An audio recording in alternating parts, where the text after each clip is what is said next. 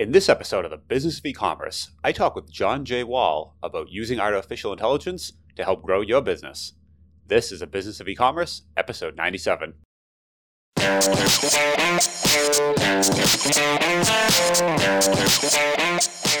Welcome to the Business of E-commerce, the show that helps e-commerce retailers start, launch, and grow the e-commerce business. I'm your host, Charles Plesky, and I'm here today with John Wall. John speaks, writes, and practices at the intersection of marketing, sales, and technology. He is a partner and the head of business development for Trust Insights. He also produces the Marketing Over Coffee podcast with his co-host, Christopher S. Penn. I asked John on the show today to chat a bit about how you can use artificial intelligence to help grow your business. Hey, John, how you doing today? Good. Awesome to have you on the show. I've been personally a fan of the Marketing Over Coffee podcast. How long have you guys do it for? A long time. How long have you guys been doing it for? Yeah. It's been over 12 years. Wow. Approaching 600 episodes, weekly. So yeah, it's just been a blast. We've had fun with it, and the community is just amazing. It's so great to be able to talk to marketing and tech people who know what you do, know what your job is all about, and we've had a blast with it. Yeah, it's very cool too. If you're into both marketing and tech, it definitely has that spin on it. So it's not just straight like how to run Facebook ads. It's more kind of the higher level, right? That you guys talk about. Yeah, and what we're able to do, there's so much going on with marketing and tech that, so basically alternating weeks, it'll be me and Christopher Penn, and we can talk about, what's going on, what are the new tactics and what's changing, what to keep your eye on. And then I do mix it in there too we have a lot of authors that we're able to get in touch with and talk to. So, we've had Seth Godin, David Nerman Scott, Mitch Joel, all kinds of folks on. And yeah, so I like to alternate between kind of tactical frontline that you can actually make money with today, but then we do back up and do, more 50,000 foot interviews too, to kind of just know what's going on in the industry and keep your eye on the long game. Yeah, definitely a big fan of the podcast. So I think people should check that out. And then thank you. Yeah. With AI. So I feel like this topic comes around every couple of years. And we talk about AI and then it's like, not really happening, and then everyone kind of it kind of falls off. But it feels like it's starting to become a little more real now, like it's really happening, and people are starting right, because I feel like we talked about this, people have talked about this 10 years ago, and AI is right around the corner, and then it wasn't anymore. But then it happened again, and each time I feel like we're getting closer. So where are we now with AI, and how are people actually using it with e-commerce today? Right. Well, so to back up a bit, you make a great observation in that it comes and it goes. And unlike other tech, like SEO and search engine and social media, all those terms are made up when those markets were created. Artificial intelligence has been kicked around since, I think it was 1956 was the first time that was talked about. And so what it is artificial intelligence is just this bucket where we throw anything that's 2 or 3 years out. Anything that we think is coming down the pipe gets thrown in, and they just say, oh, that's artificial intelligence. But then, 2 or 3 years pass and it finally comes around, and now we call it search engine or we call it social media. Or, it kind of loses the AI thing. So we are at, a lot of people argue, are we really there or not? But there's so much computational power available right now. It's unprecedented, and it's finally crossing over that pretty much anybody can get access to it. And so having this much computational power in your hands is bringing us to a point where, and to be more precise about it, it's machine learning is really what's become, is coming of age, and people are able to kind of get on board with. So the idea that you could take any data set, say, your last 3 years worth of orders, you could have hundreds of thousands of orders and run a machine learning algorithm against that and find out what's in that data pile. That's the kind of thing that you would have had to, rent computer time somewhere and a data scientist to do that for you. But now if you're willing to kind of dig in and get your hands really dirty, you can do those kinds of projects, or you can have somebody do it for you, and it's not insanely expensive. You can, for a couple $1,000s, you can start to use some machine learning to analyze your data. And that's where we are today. So it's moving a lot, but it's just a lot of what I've been doing with Trust Insights is, you go in and you talk to people and they really have no idea what the heck they're buying if they're looking for artificial intelligence or machine learning. And so you have to kind of back up and figure out, okay, what are we trying to do? And then figure out which forms of AI or machine learning or whatever will get you where you want to go. Yeah, I feel like we're finally at a place too where the data collection just kind of happens. Like it's always like orders, for example, you just have all that data. So if you have 3 years of order history, you just can collect pretty much unlimited data at this point, and then you can start making, certain inferences from that data set, right? So you kind of are silently collecting in the background, and then 3 years later, you can pull up and say, "Hey, what's the, which orders did we make profit on? How did our P&L look for these orders? How are these different things?" So you actually now can collect all that and bring all that data in one place. Finally. Yeah, absolutely. So. And that's been pretty good for the past couple of years. The big sea change in the past 2 or 3 years is now having that data and being able to get other data sources too. So it's like you've got your whole e-commerce solution, and now you can grab huge data sets from your social media accounts or from publicly available data sources on what's happening with shipping containers or, things like that can give you ideas on long-term trends. And then closing the gap too of, okay, so you've got your e-commerce, but are you getting everything from a single customer, if it's on mobile, if it's on desktop, if it's on brick and mortar, even if you have that.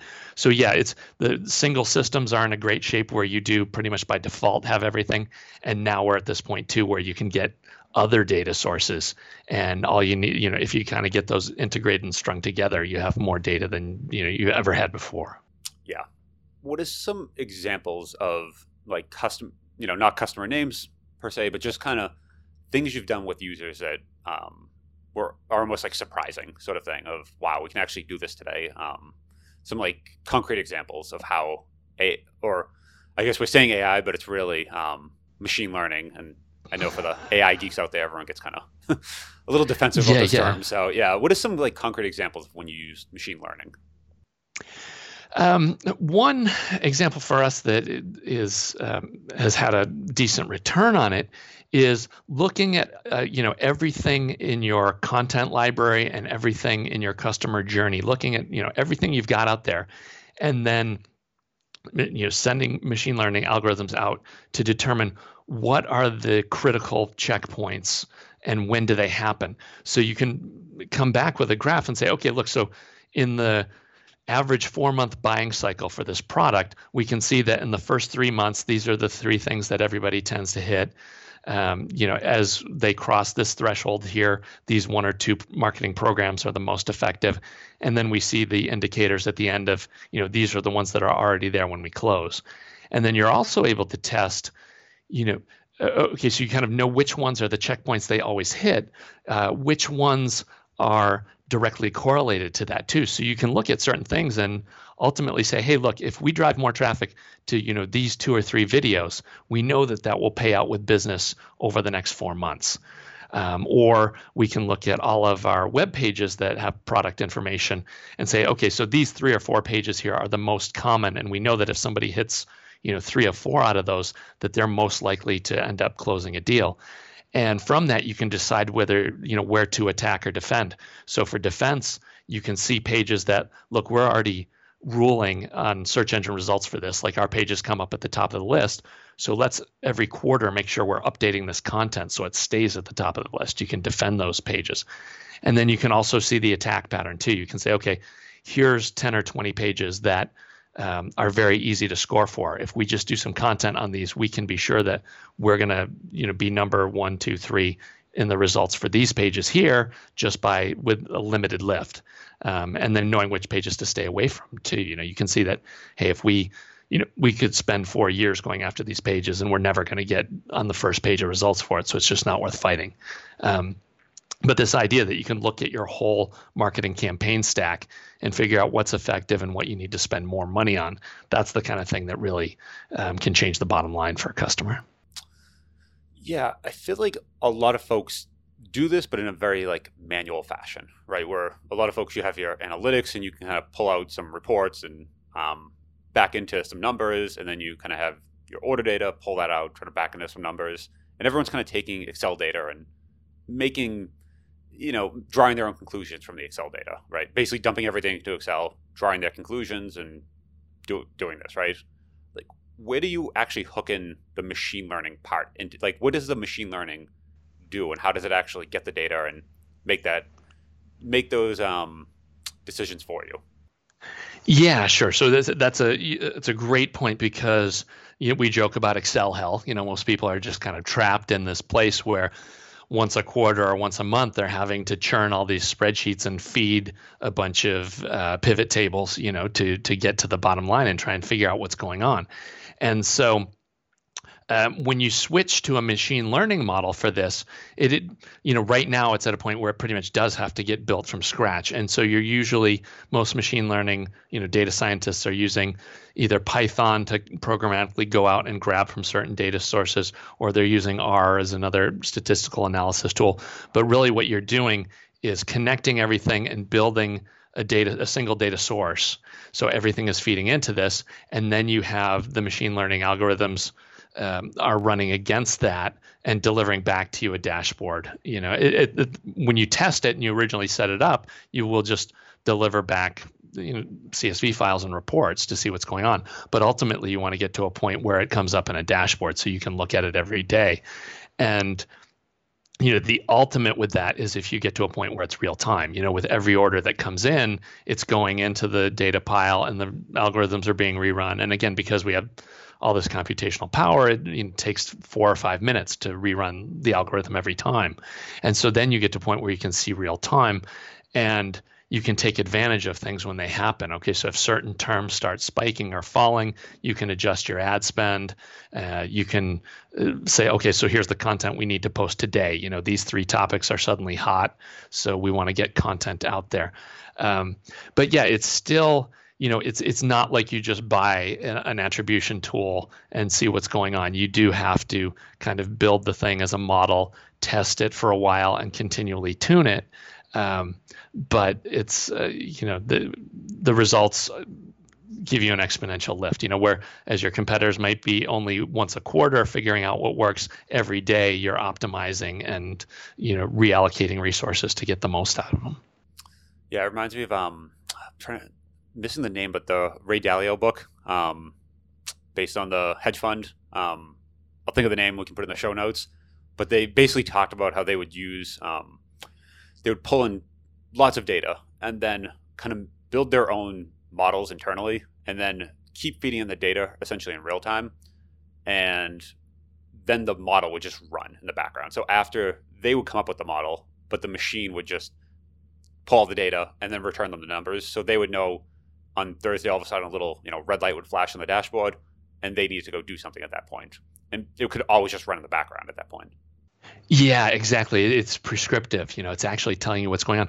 And so we work with 2 levels of machine learning too. There's guided learning where you're telling the algorithm, hey, we're looking for this, go find this stuff, and it churns through.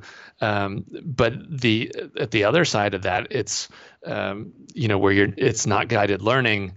The system just grabs the whole entire data set and looks for clusters. It's actually churning through the whole pile of data, and it will bring back, clusters that you never even realized were there. I'm trying to think of a good. So we had a large church. We do work with a lot of large churches because they just have these huge data sources. And what we found in certain ad markets was that people who are pet fans, dog or cat fans, and hang out in dog or cat communities were like 3 times more likely to respond to campaigns. For some reason, these were, whether it was they had more empathy for other people or something. We hadn't even dug down to the bottom of it yet, but we did find out that, hey, if we add that as another select to this data source, the results double or triple.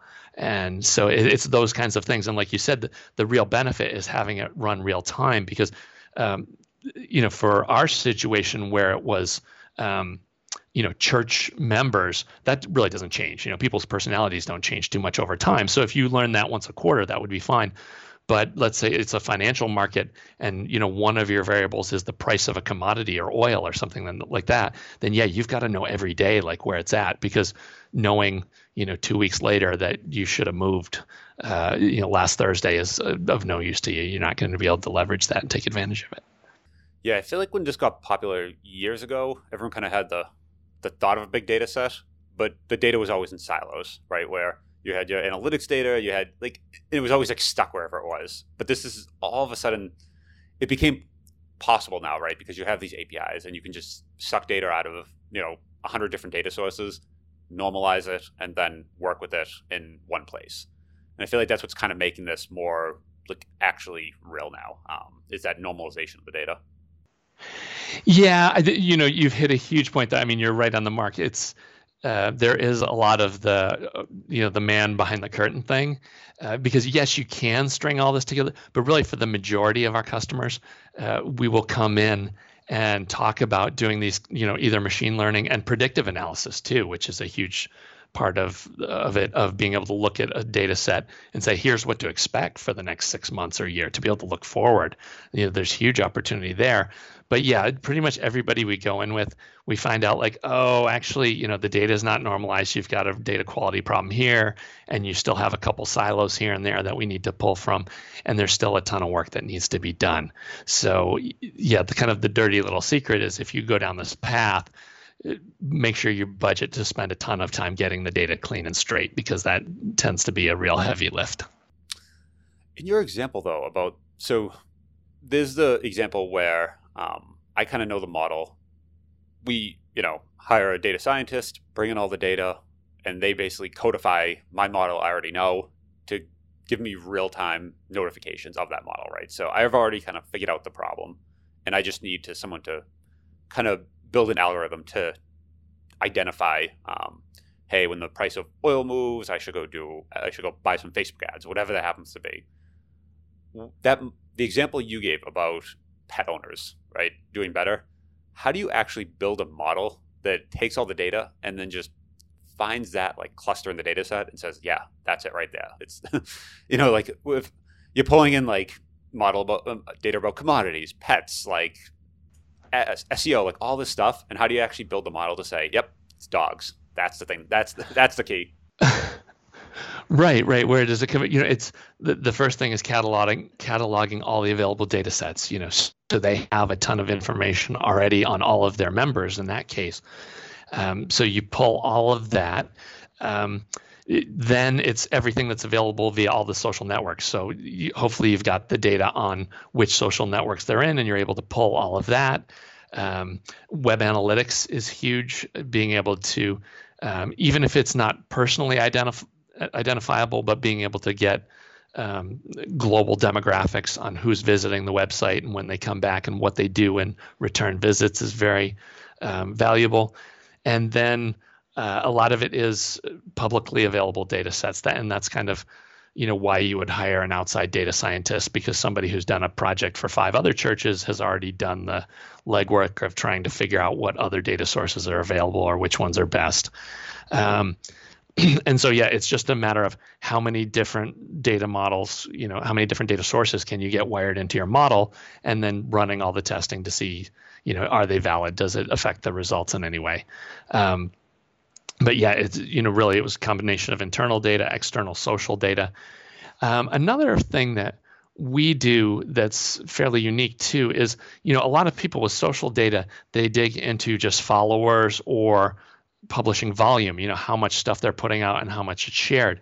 But what we found is that it's really the next layer of engagement that's valuable. It's not that a Kardashian put out 100 tweets today and they have 20 million followers. You want to look at users when they put something out, it then gets commented on and retweeted and other users share it. Which stuff actually has influence? Everybody's talking about influencers on all these social channels, but who puts content out there that gets shared and gets passed around and commented on, those are the folks that you want to keep an eye on and keep track of. And they tend not to be the top decile of users. They tend to be a few rungs down. And of course, they're a lot more cheaper to work with too if you're going to do stuff with them. But by digging into that engagement data, you get a little bit different picture of how the information is really shared and what really matters. And so that's another kind of unique data set that can get folded into the mix and into the model. I like that. So let's say someone's listening and they're like, I like this idea, but I'm a little skeptical of, will it work for me? Like, can they apply it to their business? And they kind of want to build a mini version of this on their own and try it and just see, proof of concept, does this work? How could someone go about doing some sort of small test, just see something like this work on their own, or can they? Is that even possible on a small scale? Yeah, you really do have to kind of cross the line and figure out how to use a package like R, or IBM has some data science tools. But yeah, it's a big jump. I mean, you either need to decide to do that. In fact, we would suggest, don't think of it as just grabbing data sets and trying to churn through them and get learning out of that, but make sure that and start with your web analytics process is in order. Make sure that you've got goals set up for your web analytics. I mean, we have tons of customers that don't even have goals set up. And you not only want to have goals, but you want to attach dollar values to those goals. So that, if it's a new name comes in and hits a video, well, you're at your cost per lead, that's probably worth anywhere from $100 to $400. And then, of course, if you can't attribute a single, if you're not just selling the same product all the time at the same price, at least get some kind of average. So you can say, okay, once that first sale is closed, that customer is then worth $100, $400, $5,000 to us over the lifetime of that customer. And that's really the place to start getting the model together of, let's look at where they come in from, how long it takes to get to a sale, which checkpoints did they hit along the way, how much are they worth at the end. And that's what kind of gives you the first pile of data that you can dig into and get some real insights out of. And the one that I always hit on is everybody focuses on getting the winners. They think like, okay, these two campaigns here are the ones that make all the money for us. But really the benefit that most people see when they start out is after 1 or 2 years of gathering this data, you're going to find programs that, oh, wait, we've been doing this for 2 years and we've never had a lead from this, or there's never been a deal out of this. And so you can cut that off and go test something else with those funds. And that's where the kind of the first wins show up. So yeah, starting with data science is a heavy lift. And so we really encourage everybody to start with attribution, so in sales and marketing speak, it's attribution. In machine learning and AI, you're talking about driver analysis. And that's easy to do on your own without having to get heavy into determining which algorithms you want to use. Okay, so is that something you could do in Excel sort of thing, or do you actually need a real data science tool for that? No, yeah, you can do that in Excel, and in fact, I mean, that's kind of how I got my start with a lot of attribution stuff was, you've got salesforce.com. You dump all your campaign data to Excel and then use some pivot tables to sort those. And that'll give you at least a rough picture. And so at first level with that in Excel and pivot tables, you can totally see all your marketing campaigns. Then, you can see the campaigns that are driving and the ones that are not doing anything. And then another level you can lay on that is you can also do analysis of the deals and competitors. As long as you're tracking your competitors in every deal, you can then go in and get some kind of neat insights as far as like, okay, every time we face off against this vendor here, we know we've got like a 60 or 70% chance of winning. And that can, and also the reverse too. You can realize that, oh, wait, out of the 20 times we've gone up against these guys, we've lost every time. And that gives you something else to dig in, either figure out if you want to change your attack or just give up if somebody's using those because they're always cheaper than you and you guys know the product is junk. Maybe you stop chasing that trashy business. So probably it sounds like the first step will be getting all the data out of some of these data sources into something, let's just say Excel for the beginning process, and then start building some sort of almost like a dashboard in Excel of saying, hey, like when this and that and this happens, let's show this, and kind of just build your own models essentially of connecting all these different data sources and showing it in one place. Is that kind of first step? That's right where we want to be. In fact, and you can do that as long as it scales. The thing is, depending on how big your business gets, you'll get to a point where eventually you choke Excel and it can't handle the data any further, and you'll have to. But by that point, if you're doing that much business, you'll be able to throw other resources at it. And then it becomes a question of, do you want to do your data science in-house, or do you want to get somebody to help you with it, or is it just enough to get another tool that will get you close to where you want to be? But the big thing is to be able to, at least on a quarterly basis, look at all the leads that have come in and where they come in, and have an idea of, how you're going to continue that, where you're going to spend the money to get more, and look at all the closed stuff and say, okay, what's closing, what's working, and how can we replicate the bright points to, continue growing. Got it. So now let's say someone started doing this and they're like, I actually found some things, and, there was a payback and I want to do more of it. Right. So now they want to kind of probably engage with a data scientist or someone like yourself. How would you even go about finding someone to help you with this? Like, what are you even searching for? What's the title? Are you looking for a consultancy? Are you looking to hire a person? Like, who are these people, and how do you even find them? And how do you know they're good? Because that's the other thing. It's like this new term of like, I'm a data scientist. And you're like, oh, are you good at that? Like, I don't even know how to ask them, are they good at their job? Like, basically have to ask, are you good? And they're like, yes, I'm good. And you're like, all right, hi. So how do you actually ask that? And how do you know that? Yeah, no, that it's, you can only look at past results. So definitely have people, who have you worked with in our space or similar spaces, show us some sample reports of what this looks like. And then, it's funny. This is when they talk about blue sky markets, like this is totally brand new. There's not a lot of established vendors that have proven that they can do this over time. So like I remember back in the day when everyone started doing SEO, right? It was like, everyone would just put their shingle on and say, and I'm SEO expert. And you're like, cool. Like, and at the time, no one really knew what it meant. So you're just like, oh, they're an expert. They must be good. Like, I feel like we're at that point now where like, you don't even know how to tell if they're good. Yeah. Well, and then it's, you've got the people that are doing cutting edge work. And then there's the second wave of people that are just kind of copying and using cheap tools that, like you said, with SEO, there was that time where, you might hire somebody and they would do something weird and shady, like create, 2,000 websites, on a spammy server pointing to you, and, your results go up for 3 weeks. And then next thing you know, you get, blackballed by Google, and you're not sure, you lose all your business in 2 months. They've read an ebook from like 2 years ago, and they applied like a 2-year-old tactic on, today. And then all of a sudden, yeah, exactly. I remember those days. So how do you know you're not in that?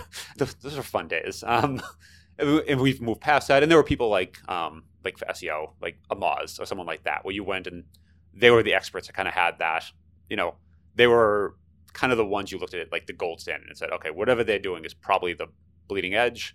I remember back in the day, like Matt Cutts, I'd follow his blog, right. And like, those are people you kind of look to and said, like, they know what they're talking about. Everyone else is kind of just following those people. So how do you know now who are the people that are on the cutting edge and who are the people just following those people?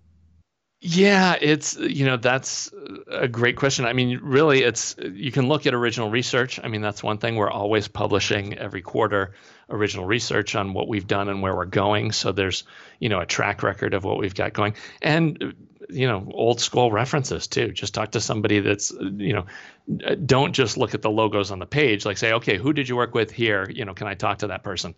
And just do a little bit of due diligence, because really that's the only way to do it. Because it's Wild West, but it's a little bit different too, in that like for SEO, it was very, people were just kind of doing black box stuff. And then the results would show up on the search engine results, which was also black box. So you kind of never knew at all what was going on. And with this, yes, the data science stuff is still black box, but what you get out of it, you have full visibility into. You're going to see everything that they tell you to do because of the model. And when you do that stuff, you're going to see the results from it. So it's a lot less there's no switching costs like with SEO. With SEO, you kind of, once you pick a vendor, you got to stay there for like 6 months because it takes months for the changes to show up. Whereas that's not the case with this. One thing that we've done at Trust Insights to kind of ease the pain of this is we have clear tiers of, okay, you can start with, a report that costs $900 to run, where we just plug into your Google Analytics, and we already have some algorithms built, and we can just come back with a report for you saying, okay, based on your Google Analytics, here's what your customer journey looks like. Here's the campaigns that are working. And so then you can literally at that point be like, oh, okay, this campaign seems to be working really well. Let's test this one and double down on it. And does that help us out? And then from there you could jump to if you found that works, well, then you could take that model and, for 10x, you could build it for yourself and link it to your own data connections and have the integrations built. So now you can flesh that out with more data.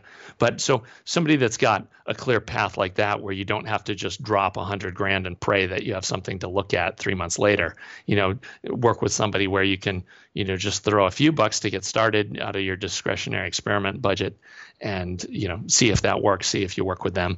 That's the best kind of advice we can give. And what'll happen, hopefully over time, is you always have vendors where they've kind of built up so much cachet that they become premium price. You just don't have access to certain vendors because they've proven themselves already a couple of times, and now everybody wants to work with them. But yeah, you can always kind of dig around and find somebody who at least can get you started with a couple reports, and then you can test that, and that will get you on the right path instead of just throwing a bunch of money at something and praying. That's a good point, right? Because I feel like with SEO, how you mentioned, you basically have to hire someone, and it was always like a minimum, 3 months or 6 months, because you couldn't see results in one. So you'd essentially have to start paying them, and then whatever happens in the next 6 months, you'd say, well, it must have been them because they're the ones I'm paying. But like Google could have changed the algorithm at the same time, and you could have gone up or down and you would have done it anyway. So it's pretty much you're just guessing. But at least this, you get back a report, and then you could even you could look at the data yourself, right, and say, okay, they told me these 2 campaigns are, the dogs, and we should take them out. You should get rid of them. At least then you can look at that data and say, are they really? And say, oh, they're right. They did find a couple, dogs in our campaigns. That works. And then we can expand from there. So I like that model, being able to, actually like experiment with this, test to see if you like them. And you could probably get it back pretty quick. And it sounds like those little, you said, was it $9.99 sort of thing? You can probably have some canned reports you can run against, I'm guessing, like Google Analytics. So it's stuff that you could probably do pretty quick and have like a small engagement, quick return, see if it works. And if you realize, oh, we spent $1,000 and, now all of a sudden we can free up, several thousand a month in marketing spend. Great. Let's double down and try this again and figure out, maybe pull in more data sources and connect that. So that's kind of how people are doing it.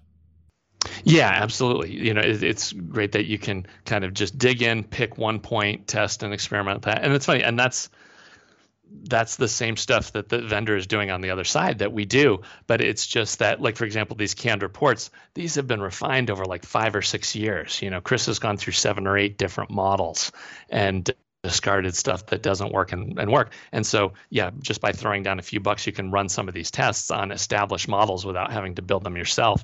And yeah, that's the kind of the real value in getting running. So that's the thing with using a consultant, right? So they've done this. They've ran it against X number of data sets already, and they said, okay, this stuff does, like, you've refined it. So now when you run the report, you're not just, when you go into Google Analytics and you're like, hey, create a new report, and you see all this data and you're like, okay, and you add like 2 columns and just slowly like wander back and like, I don't know what to do.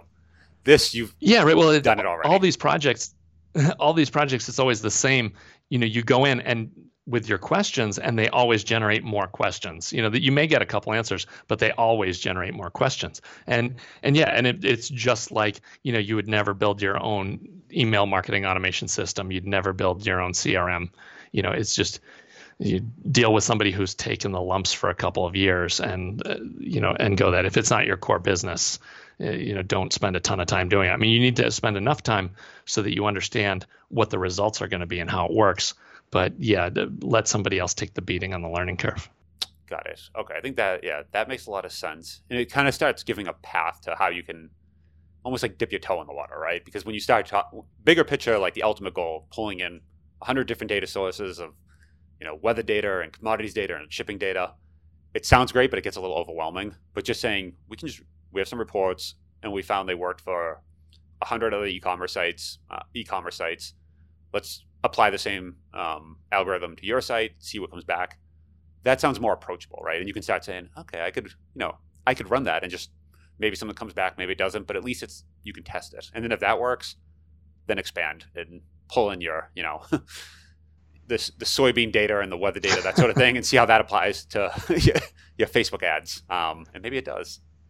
Yeah, no, exactly. And could be any kind of crazy relationships between the data, but if